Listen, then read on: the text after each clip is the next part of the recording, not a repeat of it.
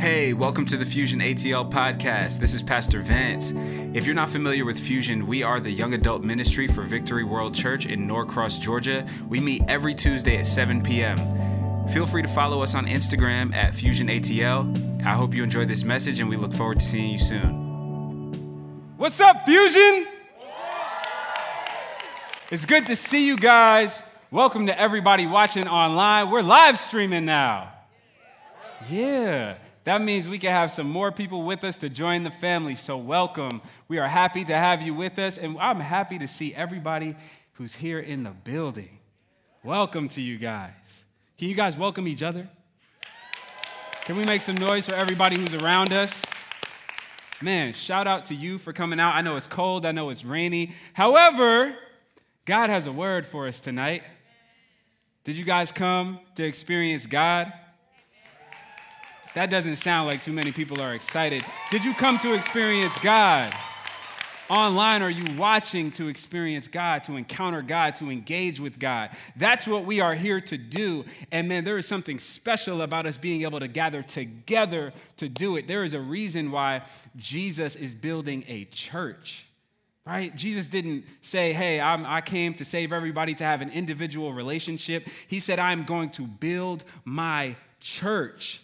And the first time the gospel was preached by the Apostle Peter, thousands of people came to know Christ and started doing life together. And we are carrying on that legacy. And so even though we have masks on, even though we had to pre-register because not everybody can fit in the building right now, we are still carrying on the legacy that Jesus designed for us to carry on. Amen? And so, man, we come here to gather together, to worship God together, to engage with God together. And I'm excited because, I haven't been preaching to people in a while. I preached at our Midtown campus a few weeks ago, and that felt good, to be able to engage with some people in person. But you guys are my family. I'm home. Do you guys feel home? Right now, even with the mask on, it's okay. You're home. Can somebody say, welcome home? Welcome home. Say it again, welcome home. Welcome home. One more time just for it. Welcome home. Welcome home. Everybody watching online, welcome home. So being that we're home, we're going to talk about some family things tonight. We have started a series as a church-wide called Explicit. As you saw the bumper talking about explicit content and all those things, we're having some real conversations because God is wanting to do something in the kingdom at large. And there's this elephant in the room with a lot of us in church holding us back from being able to walk in the fullness of what God has for us. And it's revolving around the area of sexuality and sin as it comes to sexuality. And the reason that I'm really excited about talking about this with you guys is I know that this has been the most important subject of my young adult life to find victory in. Because most of my walk with God, and even when I wasn't walking with God, this was the barrier standing between me and God. This is the thing that tries to rise up. I don't know if anybody has experienced that. Has anybody experienced, and you can be real because we're at home, has anybody experienced that sexual sin tries to rise up as a barrier between you and God? A few people are going to be real. That's okay. It's just the way our culture is set up. I've been inundated with information about how to operate in my sexuality since a child. At school, that's where it started for me. Friends, before I knew what was even going on, people were telling me what's going on and what I should be doing as a kid before I'm even thinking about it. I don't know if any of you guys experienced that, but living in the 21st century, most people have experienced that our culture is trying to teach you about how to operate in this area of your life. But here's what I believe. I believe that God wants to bring clarity and wants to bring freedom to his people so that we can engage freely with him. Nothing standing in between us, no shame, no guilt, nothing keeping us from being everything that he's calling us to be. Do you guys believe that? So I know this is going to be a little tense for a lot of us, but I want to pray so we could dive into it. You guys down to pray with me? All right, let's pray. Father, I thank you so much for the opportunity to engage with you, Lord. I thank you that you are here in the building with us. Lord, you said when 2 or 3 gather in your name, you are here in the midst. And some of us need to be reminded of that we're not learning about you only, but we are engaging with you. You are here. You are wanting to teach us. So Spirit of God, teach us, open our eyes. You said in the book of John that the light came to the world. It said that in Jesus was the light of all mankind, but the darkness could not comprehend it. And Lord, in a world full of darkness who cannot even comprehend the light, would you open the eyes of our spirits to comprehend your light, to comprehend your truth, and to overcome the darkness that is trying to take us with your light, because you have victory for us. And I declare that we will be victorious. Lord, we will be righteous before you, and we will have everything that you're calling us to have. In Jesus' name, and everybody who agreed said amen. Amen. All right. So as I mentioned, this is something that I've been praying a lot. My wife and I, our team, is all fasting right now during this series because we know that this is important.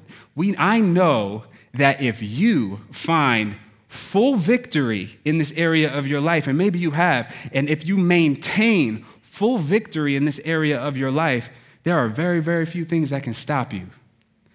Because this world is trying to push a really, really, really strong sexual agenda on our generation that's difficult to escape, but God has given us the path of life. And I know that as young adults, man, if we walk down the path of life, we are going to walk in the abundant life that Jesus came to give us.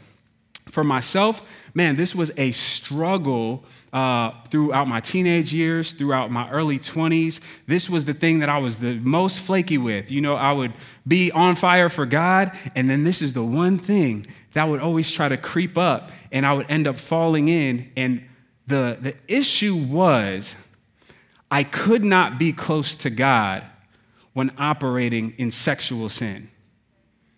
When I was just doing whatever I wanted to do sexually, the issue was, a lot of us don't address the real issue. The issue was I couldn't be close to God and living in sin at the same time. You cannot be close to God and living in sin at the same time. It doesn't work. Jesus came to save you from the power of sin. He said, whoever sins is a slave to sin. But who the Son sets free is free indeed. He came to give you freedom. But if you are in sin, you are a slave to sin, and he wants to give you freedom. And I know that when we hear this, when we start talking about this, man, we can feel a lot of shame. Even when listening to the message this past weekend, even though I'm not currently engaging in sexual sin, I started feeling shame just for all the things that I've done. As I'm hearing about, man, how this is supposed to be done right, I'm thinking about all the times I didn't do it right and led other people to do the wrong thing.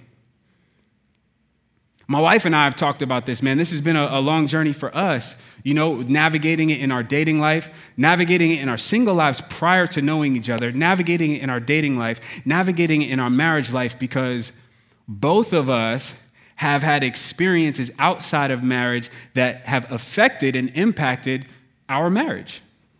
But that's what nobody really talks about, right? These are things that you have to navigate. But God set it up so that, man, if you just follow his way, there's a lot of things you won't have to deal with. So if you don't have a messy past, you don't have to work through healing from a messy past, right? I don't know if anybody believes that, but the more we can live our lives according to the will of God, man, the cleaner we'll be, and the cleaner we'll be able to make transitions into what he has for us. But the way that I got into the place of standing in an area that I was separated from God was simply I fooled myself. Because I knew better. Like, even with everything that I was hearing, I knew better. Does anybody feel like you kind of know the right thing to do, but it's still difficult to do the right thing? Man, I know we're talking about this subject, but y'all are real quiet tonight. Maybe somebody online, maybe type something in the chat or something, because everybody in the family here at home, nobody wants to talk tonight. Everybody's like, no, I think other people deal with this, but I'm good. Has anybody experienced that you know the right thing to do, but it's difficult to do the right thing? Okay. And so you can get to a place of wanting to do what you want to do so badly that you convince yourself that there's a right way to do what you want to do. Has anybody experienced that? That there's a justifiable way to do what you want to do, and it's going to be okay. Because I had heard the gospel my whole life, and yet I still fell into sexual sin. So I knew Jesus came to save me. I knew he wanted me to live a righteous life. But man, somehow I still found myself not living a righteous life. And that happens when we allow ourselves to be fooled. And we can start asking ourselves this question, man, what's so bad about this, right? I know I'm told not to do this, but what's so bad about it? But I want to read a scripture in 1 Corinthians 6, verses 9 through 10. It says, don't you realize that those who do wrong will not inherit the kingdom of God? Don't fool yourselves. Somebody say, don't fool yourself. Look to your right, say, don't fool yourself. All the people in the corner is like, nobody's on my right. Say it to yourself. Don't fool yourself. Those who indulge in sexual sin or who worship idols or commit adultery or are male prostitutes or practice homosexuality or are thieves or greedy people or drunkards or are abusive or cheat people, none of these will inherit the kingdom of God. How do we get so far away from this, though?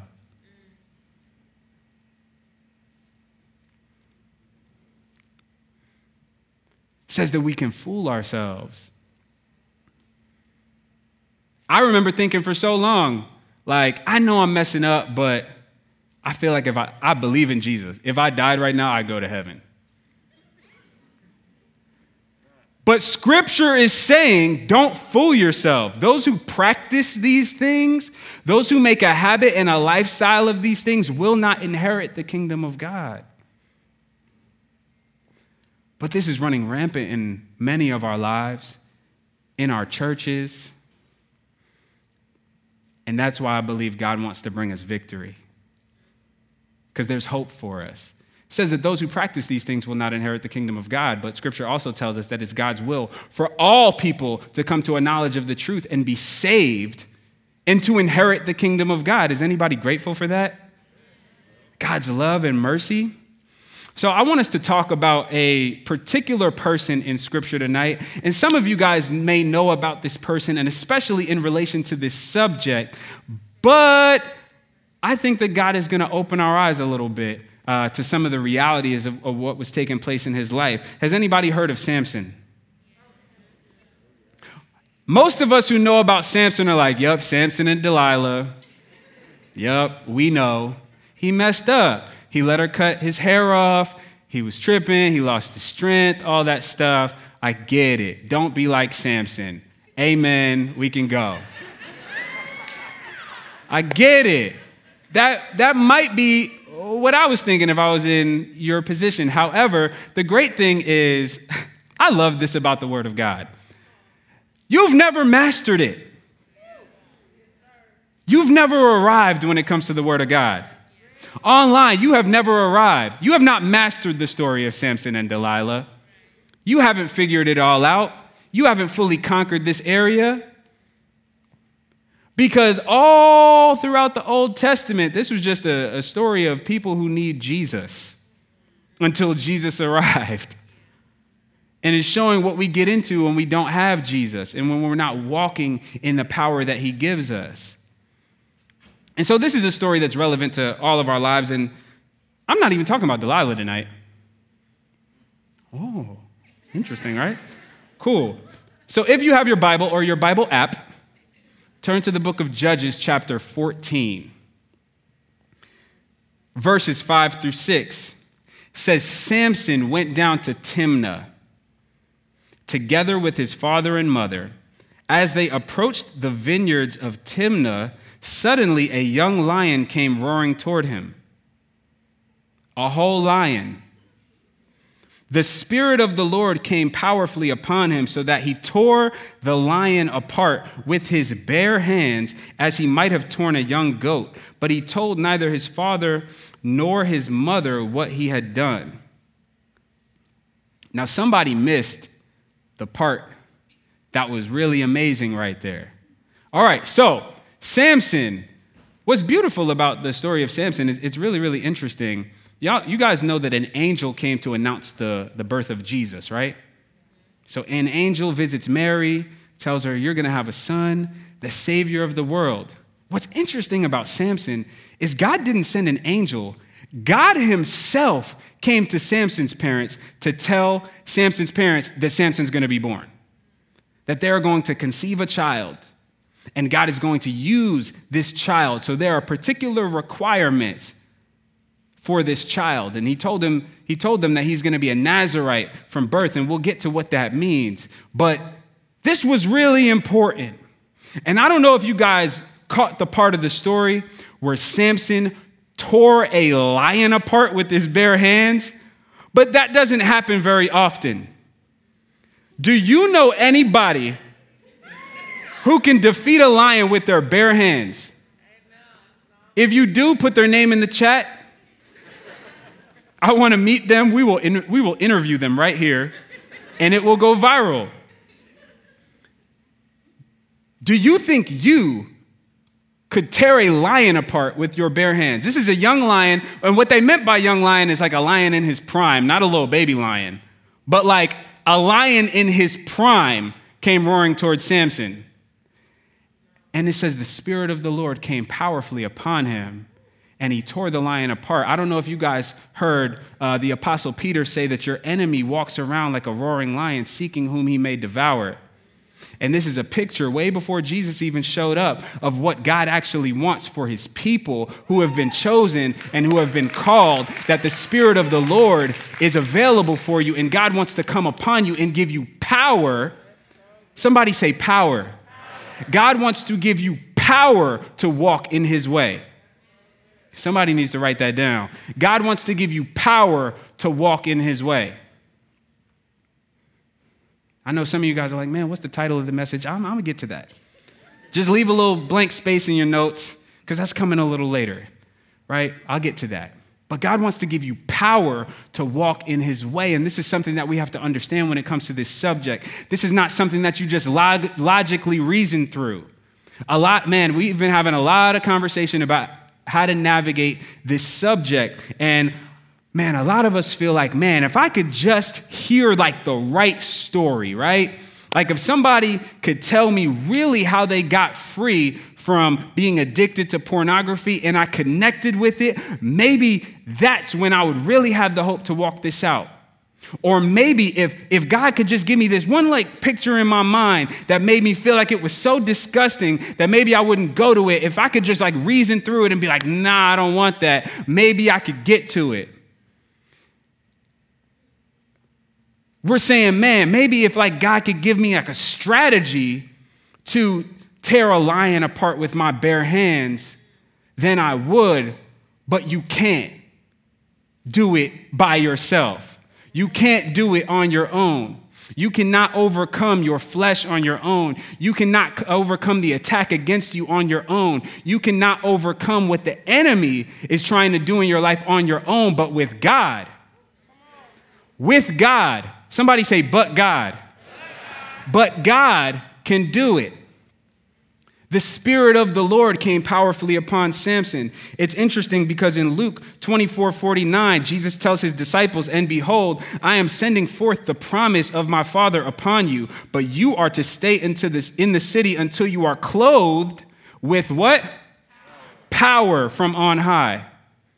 Jesus is saying, look, I gave you the gospel. You've seen me resurrected. You've walked with me. You know what to do. But in order to be able to do it, you're going to need some power. You know what to do. You know what to do. Most of us know what to do, but we need power in order to be able to do it, and we can't do it on our own because it's not a young goat, it's a whole lion. And we can't treat it as something light, but God has victory available for you. Did Samson struggle with that lion? I'm asking you, did Samson struggle with the lion? Does it say that the lion almost defeated him? Does it say that it bit him? Does it say that it like tackled him and put him on the ground and was like, ah, and then Samson defeated it? No, it just says that he tore it apart. Man, what God can do in your life. Is anybody grateful for what God can do in your life to help you overcome the attack that's trying to come against you? God wants to give you power to walk in the way that he's calling you. God doesn't just tell you what to do. I'm so grateful for that because I would just be an eternal failure if God just told me what to do and didn't help me do it. We're not able to do this on our own. That has to sink in for us because some of us are going through life not really relying on the Spirit of God.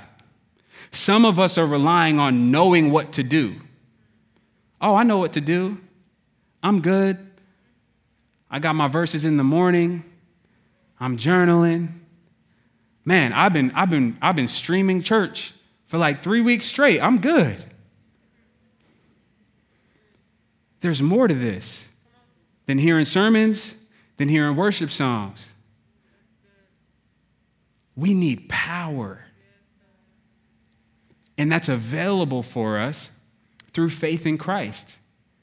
Man, when we receive Christ as our Savior and establish him as the leader of our lives, then he will send power to do what he's calling us to do. And we access that. We have to access it. But we access that through prayer. We've talked about this before. Man, we access the power of God through prayer. He says that he's given us authority in our lives. In Luke 10:19, Jesus says, "Behold, I have given you authority to tread on serpents and scorpions." He's talking about demonic spirits when he says that. He says, "I've given you authority to tread on serpents and scorpions and over all the" what? "Power of the enemy, and nothing will injure you." No lion stalking you will injure you. He walks around like a roaring lion, seeking whom he may devour, but he can't devour you. Though you're getting hit with information on every side, though every time you scroll on social media, you're getting hit with temptation. Though every time you turn on the TV, you're getting hit with temptation. Every time you drive down the street and see a billboard, you're hit with temptation. Every time you open up Netflix, you're hit with temptation. You can even open up Disney Plus and be hit with temptation. Children's shows are now trying to hit with temptation. He's roaring around, roaming around, seeking whom he may devour. But you can say, I'm not available. Because God can clothe you with power. And it's so important that we walk in that. I was talking about that last week in our worship night. Man, we can know that there's victory available for us, but if we don't walk in it, I can have these shoes, but if I don't put them on and walk in them, what good are they?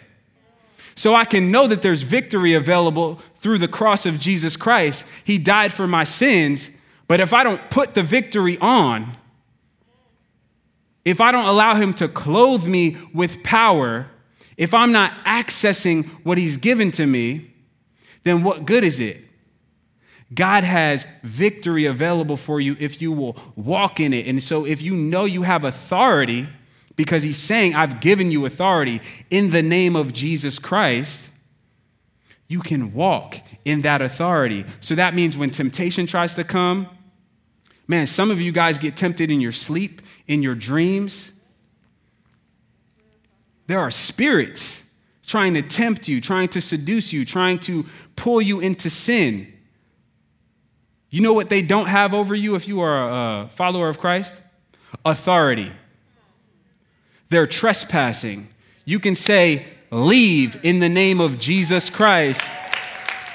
I take authority over my mind. I take authority over my thoughts. I take authority over my sleep because God says that he grants sweet sleep to those that he loves. And so I can pull on that and access that truth. Scripture tells us, resist the devil and he will flee. Resist. Use your authority in this area. All right, so Samson, he had a great experience. Spirit of the Lord came powerfully upon him. It was great, a great victory. And some of us have experienced victories. Some of us have walked in some victory. But how many of you guys know it's a continual journey? How many of you guys know that even though you've walked in victory, you will still run into situations that tempt you? You will still run into temptation. That doesn't mean you have to give into it. So I actually have a little prop that's going to help illustrate this a little bit better. You can go ahead and bring that out. And yeah, you guys are like, what is happening, right? You can go ahead and just lay it down. It's just a dead body. You're like, what is happening right now? So you guys wanted to know what the title of the message is. The title of the message is actually Searching in Skeletons. Because some of us are looking for good things in dead places. However, we're going to watch Samson navigate this. After he has a victory from God, he still runs into a situation. And so let's dive into the word. Judges 14, go to verse 7. It says, then he went down and talked with the woman, because he was going down there for a wife, right?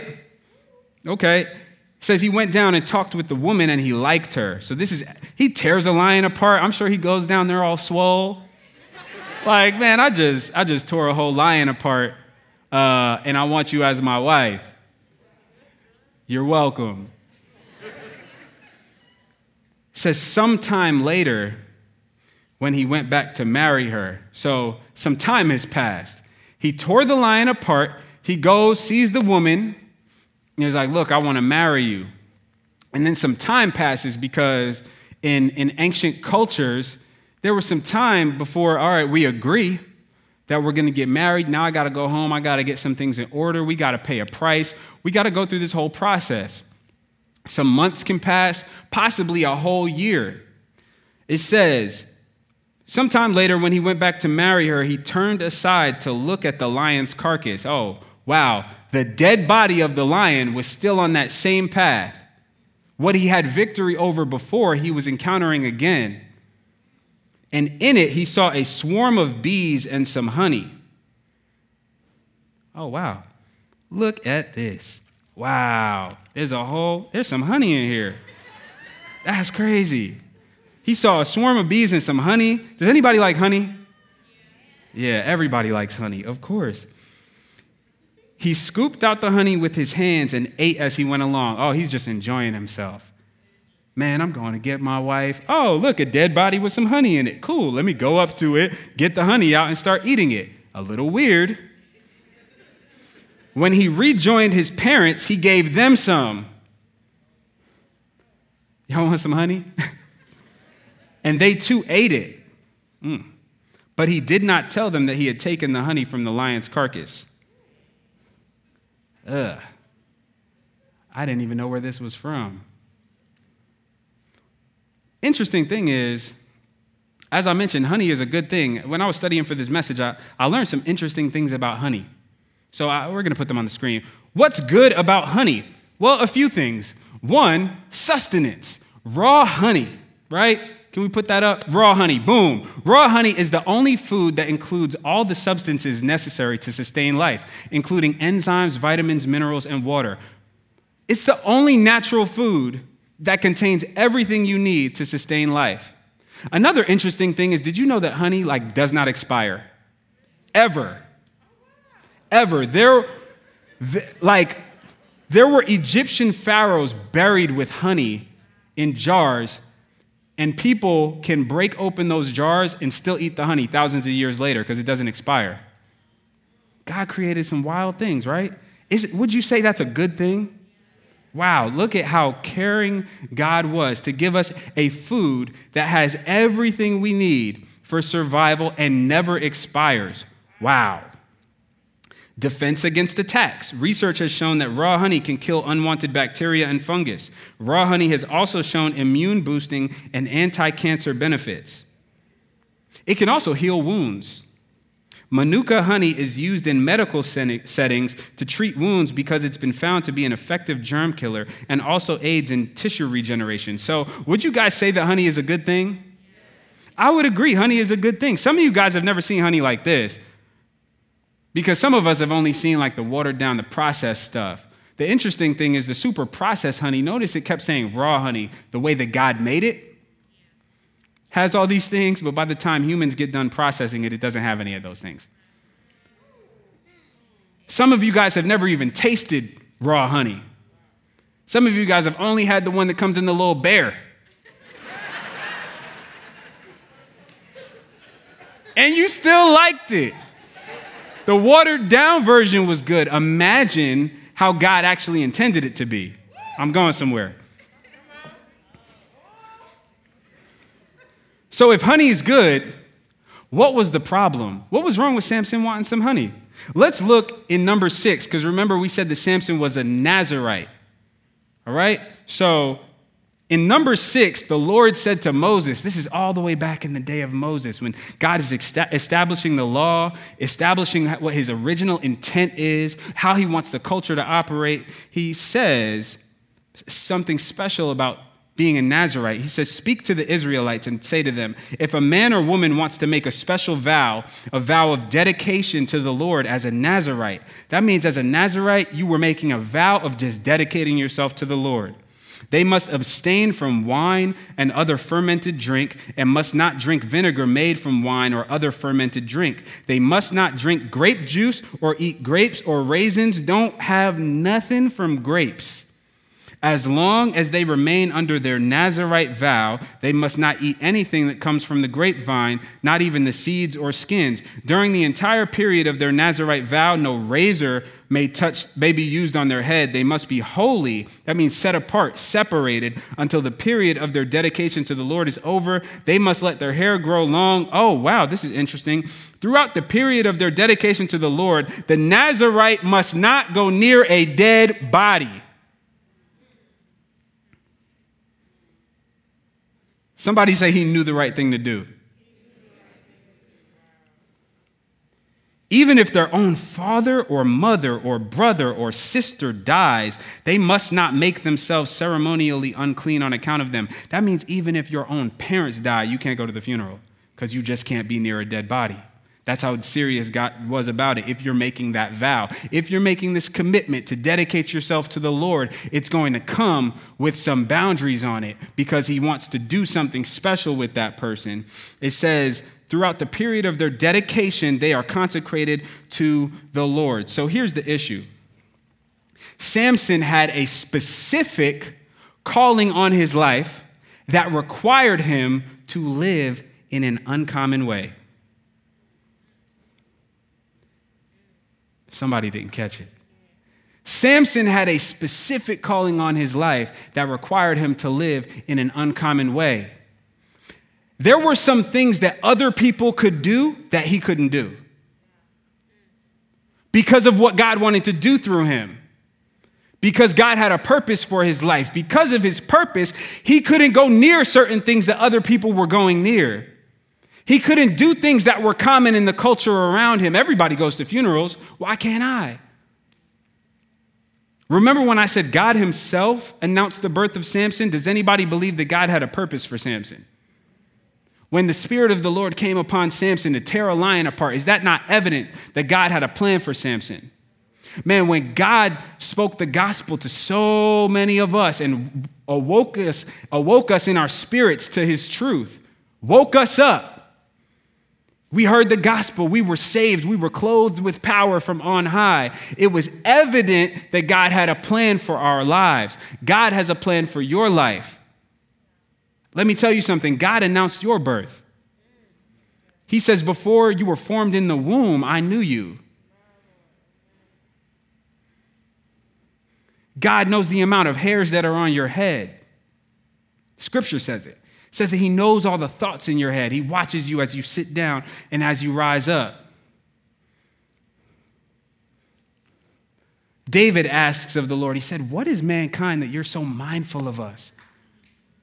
What makes us so important that you would pay so much attention to us? Because he has a plan for you. Because he loves you. He came to redeem you because there's a purpose for you. But there are some boundaries on that. He came to give you life, so he doesn't want you going around dead things. So the issue was, Samson, it wasn't the honey that was bad. It was the place he was getting the honey from that was the issue. Amen? Honey's not bad. God created honey. In the same way, God created sex. And sex is good because God created it with good intent. In the context, in the boundaries of what he designed, it's perfect. It has purpose. Man, just like honey is amazing when you're not eating it out of a carcass.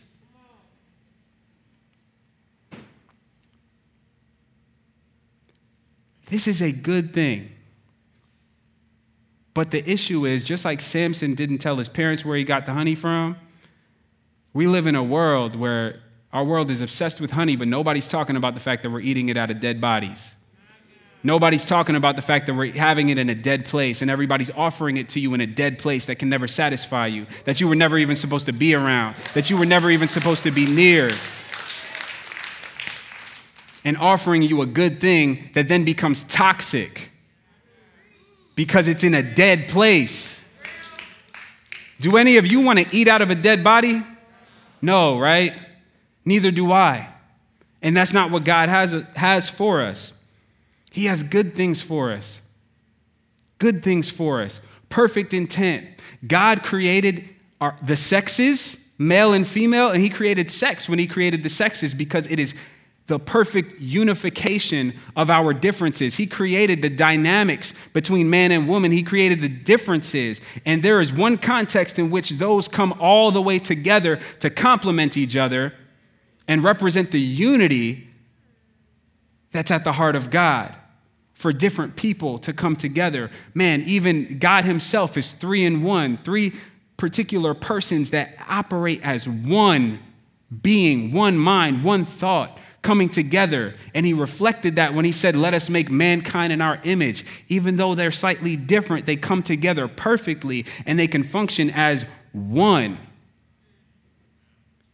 It says the two become one flesh. That's what he said in Genesis. We're going to look in 1 Corinthians 6, where Paul is talking to the church in Corinth about this issue because sexual immorality, having sex the wrong way, that's what sexual immorality is. It was running rampant throughout the church. He says, you say food was made for the stomach and the stomach for food. This is true, though someday God will do away with them both. Life is temporary. But you can't say that our bodies were made for sexual immorality. They were made for the Lord. And the Lord cares about our bodies. And God will raise us from the dead by his power, just as he raised our Lord from the dead. Don't you realize that your bodies are actually parts of Christ? Should a man take his body, which is part of Christ, and join it to a prostitute? Never. And don't you realize that if a man joins himself to a prostitute, he becomes one body with her? For the scriptures say the two are united into one. That's what sex does. Unites us into one. So he's saying, if a man is having sex with a prostitute, the two become one flesh.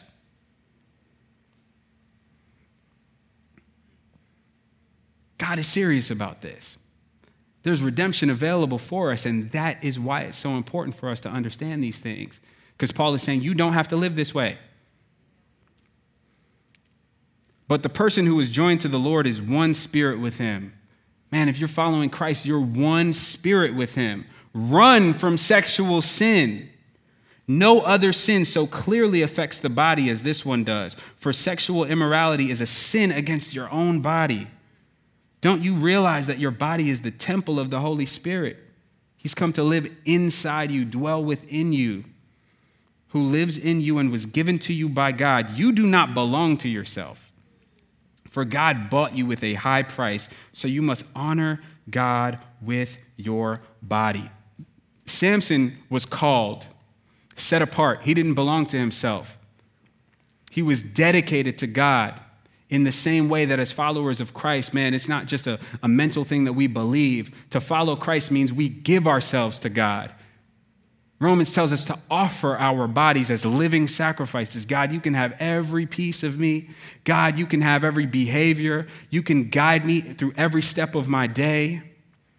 We offer ourselves in the same way that a Nazirite was called to fully dedicate himself to the Lord. And so you, in the same way, are not, this was just a picture of what God wanted to do to set us all apart for himself. You're not called to be around dead things. You're not called to be around dead things. But every time you go outside of God's will for your life, it's a dead place. Every place outside of God's will is a dead place. Every place, sin is just rebellion against the will of God.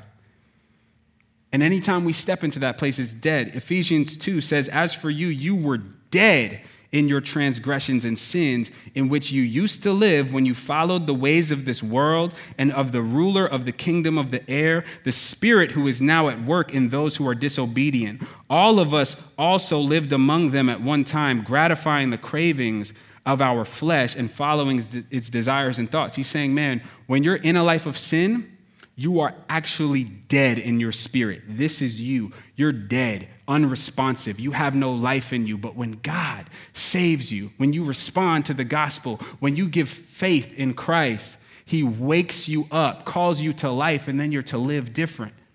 You're to live for him, and you don't have to be dead anymore. You don't have to be around dead things. You don't have to do the things you did when you were dead. It says we all used to do this at some point, but God saved us from it, so we're not called to do that. It says, like the rest, we were by nature deserving of wrath, deserving of punishment for doing the things that we did, walking by dead things and consuming things out of dead places, even though God told us not to do it, breaking our vows to God, breaking our dedication to God. We've all done it, and we were deserving of wrath.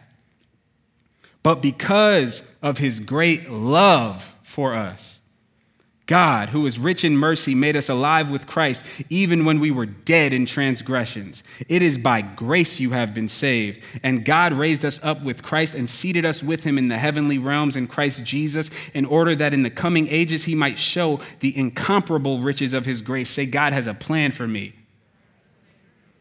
to show you incomparable riches, to show you things you couldn't have even imagined.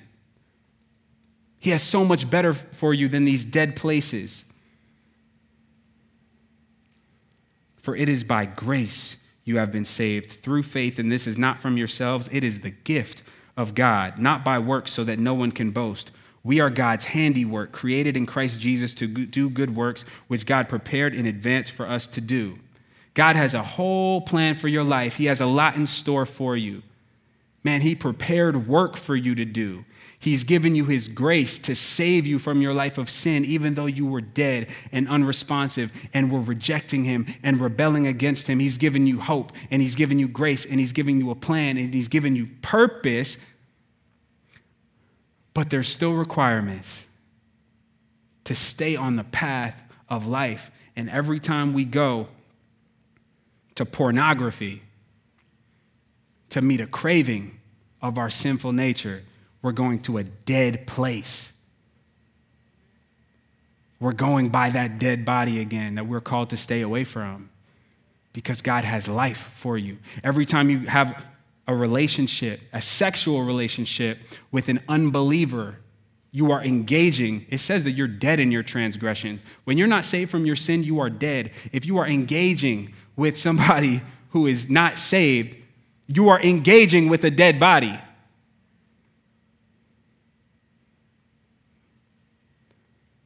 You're not called to go by dead places. God has life for you. God has life for them. But it doesn't help when we just encourage and affirm them staying in a dead place by engaging with them in that place, doing the dead things that happen in dead places. Anytime we go to someone who is not our spouse, confirmed through covenant, not like, oh, we're married in the spirit. That's not a thing. It's not. If there has been no covenant made till death do us part, it says the two become one flesh, that's inseparable. If that has not happened, that means if you guys can still separate, if I can still just leave, if I have not made a covenant with you, then it is not the context for us to be coming together as one flesh. And it's a dead place. Somebody say, I don't want to be in a dead place. Y'all grumbled it. I don't want to be in a dead place. Do you?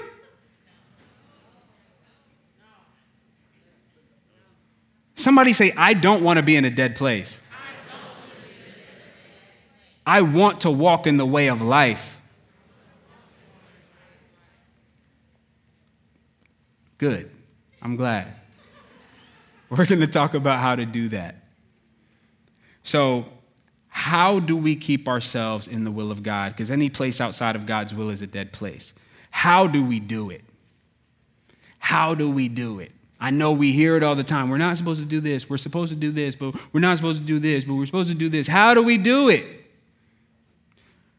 I say the first key to keeping ourselves in the will of God is we have to understand that the strongest opposing force to sin is contentment in God. Now, some of us think that it's lust versus purity.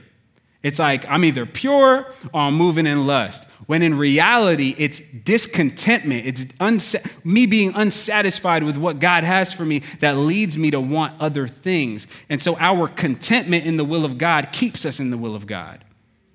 If I'm content here, I stay here. Contentment is just satisfaction. I'm good. Contentment would have saved Adam and Eve. God had given them everything.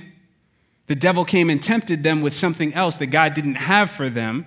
But if they would have said, no, I'm content with what God has given me, I'm going to stay right here, we wouldn't be in this dilemma today.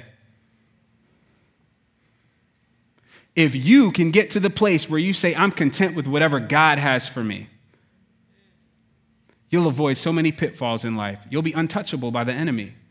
Because all he's going to do is offer you things that God doesn't have for you, dead things, things that don't lead to satisfaction. 1 Timothy 6 says, but godliness with contentment is great gain, for we brought nothing into the world and we can take nothing out of it. If we have food and clothing, we will be content with that. But those who want to get rich, he's talking about money here, but this is really applicable to any desire that's outside of what God has for us. Those who want to get rich fall into temptation and a trap and into many foolish and harmful desires that plunge people into ruin and destruction. The love of money is a root of all kinds of evil. Some people, eager for money, have wandered from the faith and pierced themselves with many griefs.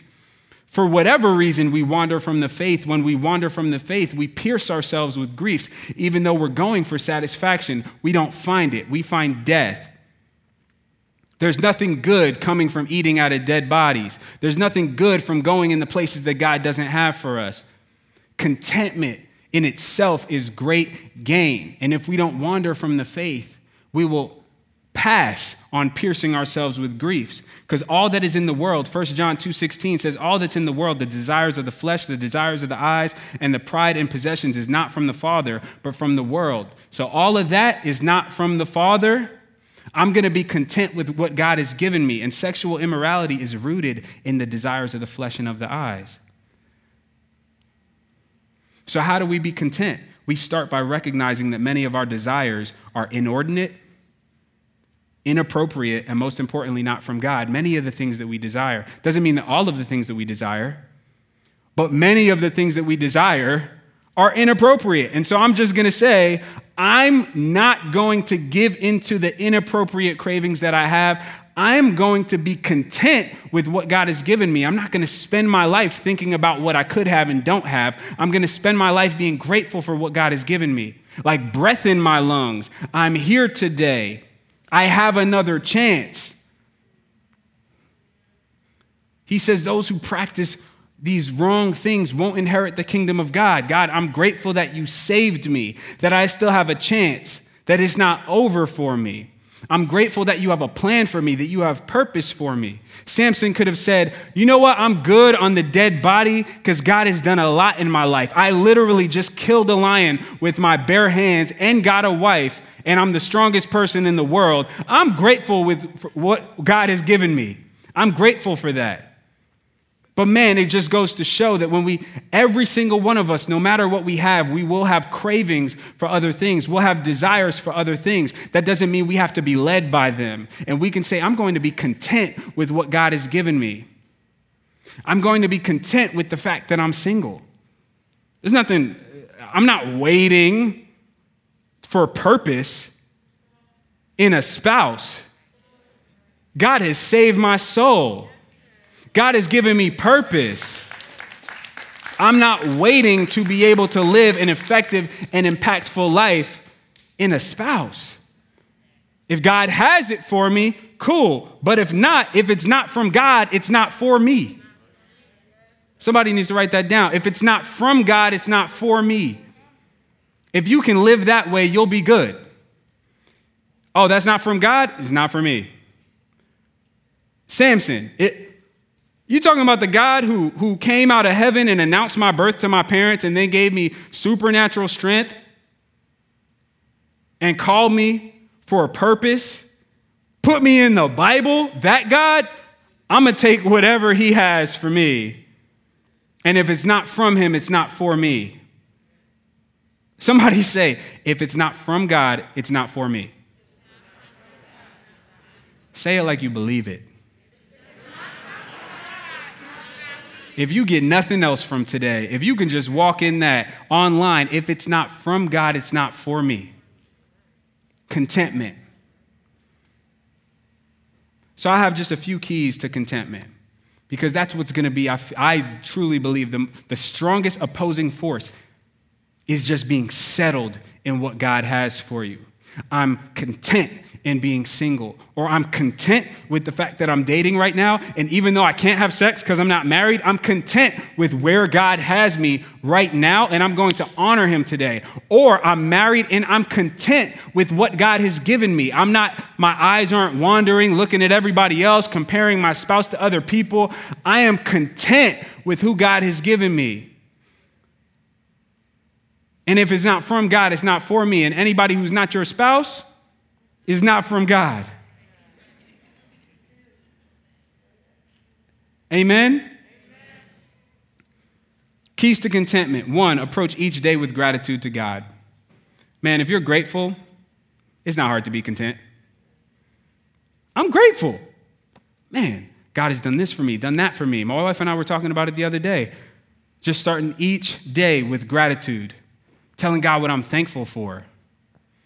And if you're not thankful for being alive, you need some waking up. Because you haven't realized that your life is a gift from God. And that's the first thing to be grateful for. If I wake up and I'm able to thank God, thank you, God. It's a gift. I didn't put myself here. I didn't put breath in my lungs. I didn't create myself. I didn't create my preferences and desires. God did. So I'm grateful for what God has given me. 2, eliminate the distractions that make you discontent. Whew. What's making you discontent? Every time you see something that you don't have. Instagram. Thank you, baby. She just shouted it out. Social media. How many of us are scrolling through social media just looking at what we don't have? Some people turn the message off because they got distracted on Facebook, scrolling, looking at what they don't have, comparing themselves to people. How often are you doing that? And how often do we find ourselves in pursuit of what we saw somebody else have? What you're pursuing most in life, are you just pursuing something that you saw somebody else have? Or is this what God has said is for you? I want a man who does this. Why? Because you saw it in a movie?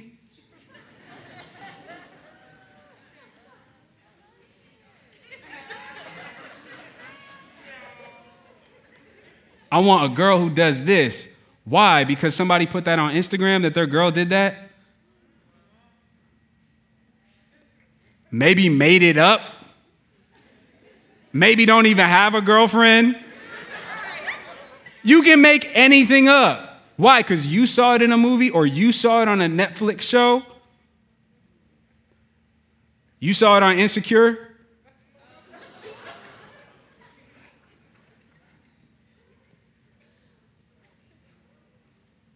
Let's be real. How many of us are coming up with narratives for our lives based on a script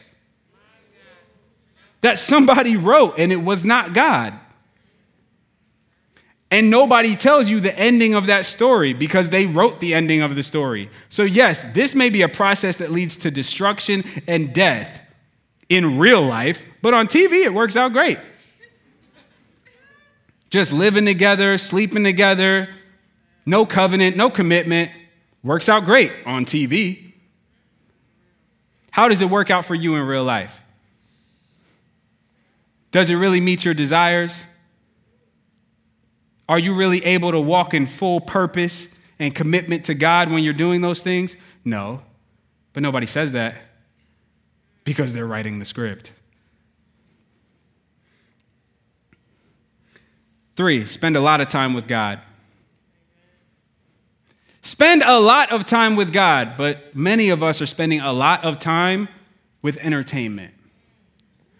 I was doing some research on entertainment because it just kept hitting me. Do you know what entertainment is? It's literally anything created to hold your attention. Do you know that people create things just to get you to stop and look for as long as they can get you to look? Just to get you to stop and listen for as long as they can get you to listen. And some of us are falling asleep listening to messages from people, talking about straight foolishness, prophesying darkness, evil, and Satan's agenda into our lives. Why? Because everybody's listening to it. Songs about getting honey from dead bodies. But I love the beat, though.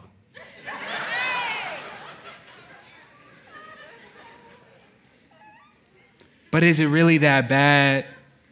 I'm good. I'm strong. Really?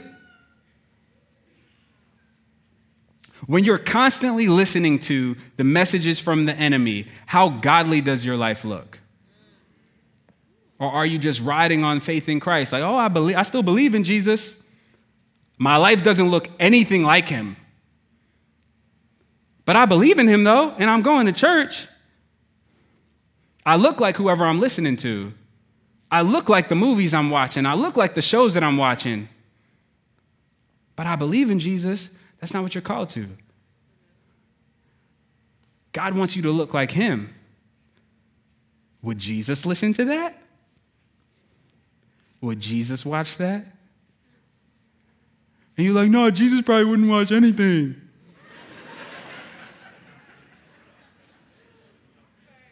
Not if it's made by the devil. Probably not. Can we be real? How important are our lives? How important is our purpose? Are we going to trade it and exchange it for just something that's trying to hold our attention? We're giving our lives to this stuff. We're giving hours of our time, our whole day spent on watching season 7, getting nothing. But I digress. Spend a lot of time with God. Get in his word. Praying. God created you for a relationship with him, not just religion, not just following orders. God wants a relationship with you. Spend a lot of time with God. A morning, night, middle of the day. Scripture says meditate on his word day and night. Man, keep this book always on your lips, always speaking it over yourself. And that's what you're going to have to do in this culture. Or are you constantly speaking the words of other people, the words of songs? How many of us know way more songs than we know Scripture? How's that working out for you? I'm just saying it because I realize I love music. I love entertainment. Not enough to give my life to it, though. I had to realize, like, this stuff does not end up helping me out. What I'm listening to, I end up doing. I realized that early, like, oh, I'm struggling with all these things, but I happen to be listening to things telling me to do this all day. So maybe I should stop listening to that, and it'll help me from doing it. Amen? Last thing, surround yourself with godly friends. Godly friends, man. And I know sometimes it can be difficult to be in community with Christians because you don't like every Christian. I get it. You don't. You're like, I get that they're Christian, but I don't like them. I don't like being around them. I get it. But God has godly friends for you. And that's okay. You still love everybody. That's what we're called to do. We're called to be one as the body of Christ. That's what Jesus has called us to. We're called to be one. We're called to be united. And how many of us know God actually has friendships for us within the community of believers? It doesn't have to be fake. It doesn't have to be surface level. You don't have to fake it, but you do need to make an effort. Get in a small group. Cool. All right, man. So I'm going to go ahead and close out. Because can you guys hear, I've been studying a lot. This has been really, really important, and I believe God has so much for us, but we have a whole series ahead of us. So I'm excited. I want us to look at this last scripture. Actually, it's not going to be the last one. I got two more. Romans 13, because I feel like you guys need everything. Walking out of this, I just know you're going to get hit with all types of stuff, but you don't have to succumb to it when you know the truth. Romans 13, 11 through 14, it says, do this, knowing the time, that it is already the hour for you to awaken from sleep. Some of us just needed to be awakened tonight.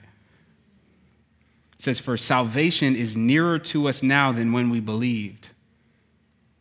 The night is almost gone and the day is near. Therefore, let us lay aside the deeds of darkness and put on the armor of light. Let us behave properly as in the day, not carousing and drunkenness, not in sexual promiscuity and sensuality, not in strife and jealousy, but put on the Lord Jesus Christ and make no provision for the flesh in regard to its lust. So that's saying put on the armor of light. God has armor for you, and you can actually live your life in a way where you make no room for sin in your life.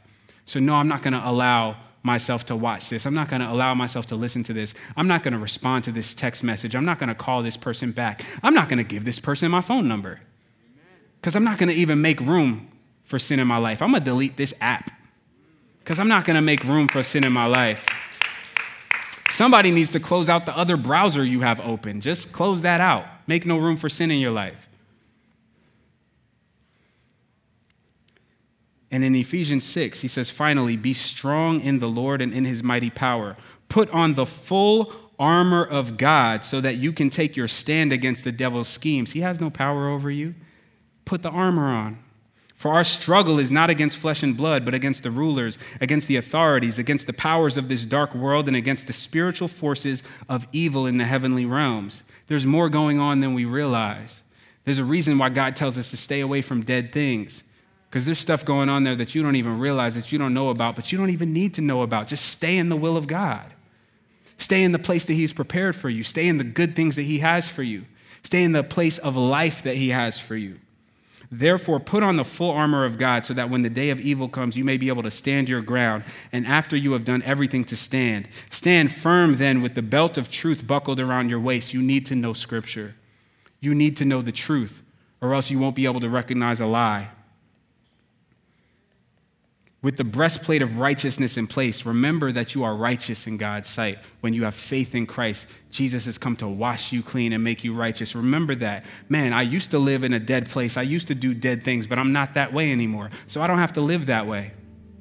God has washed me clean, and I can keep that as a breastplate of righteousness. With your feet fitted with the readiness that comes from the gospel of peace, I'm going to stay ready. In addition to all this, take up the shield of faith with which you can extinguish all the flaming arrows of the evil one. That means no matter what the enemy's sending at you, your faith in Christ, you're good. He has you protected. God said about Jerusalem, I pray this about myself, over my family, over our home all the time. He says that I will be the fire that surrounds them and the glory within. God wants to be the fire that surrounds you. Nothing can come near you, and the glory within you, dwelling within you. There is nothing that the enemy can do to you when God is protecting you. That's why he says, I've given you authority to trample on the enemy and over all of his power. He's got nothing on you, but don't make room for him. Take the helmet of salvation and the sword of the Spirit, which is the word of God. That's your offense. You need to keep that readily available. You need to keep that in the pocket. I need to be constantly speaking the word of God, knowing the word of God, thinking about the word of God. And pray in the Spirit on all occasions with all kinds of prayers and requests. Means the baptism of the Holy Spirit. Use that. God has clothed you with power. Your prayer language is powerful. With this in mind, be alert and always keep on praying for the Lord's people. So we have a few things that we want to do tonight. One, it's important that we understand that this is a journey that we're going to have to stay armed for. But God has protection for you. God has power for you. But maybe you came in here and you're like, that all sounds great, but I haven't put faith in Christ. Maybe you're watching online and you're like, that sounds great, but I haven't put faith in Christ, but I want to. I don't want to be overcome by the power of the enemy. I want to access the authority and the power that God has given to me. And I want to tell you that the invitation still stands. God has salvation for you. God has power available for you. God has righteousness available for you. God has an abundant life available for you where you don't have to live in dead places. Some of you came in here feeling bound to your sin, feeling like you'll never get away from it, feeling like you'll stay in this cycle of bondage. And I'm here to tell you that that thing cannot hold you. There is nothing that can overcome the power of Jesus Christ. You have authority through faith in Christ. And so if you're saying, I want to access that and I have not placed faith in Christ, I want you to pray this prayer with me and understand that this prayer is the beginning of it, but it's a whole walk. You're deciding, I want to put faith in Christ. We have some people carrying a cross out here because this is where it comes to a head for us. We need to be aware of the cross of Christ and place our faith in what he did, because it's his death on the cross that paid the price for our sins and gave us access. And then he raised from the dead to show us that he has power to raise us from the dead. And so, man, first and foremost, if everybody will stand to your feet.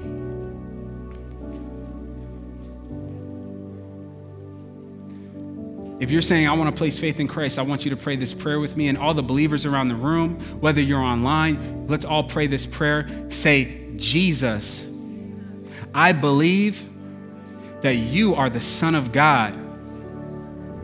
I believe that you died on a cross for my sins, for my mistakes, for my rebellion against God, for every wrong thing I've done.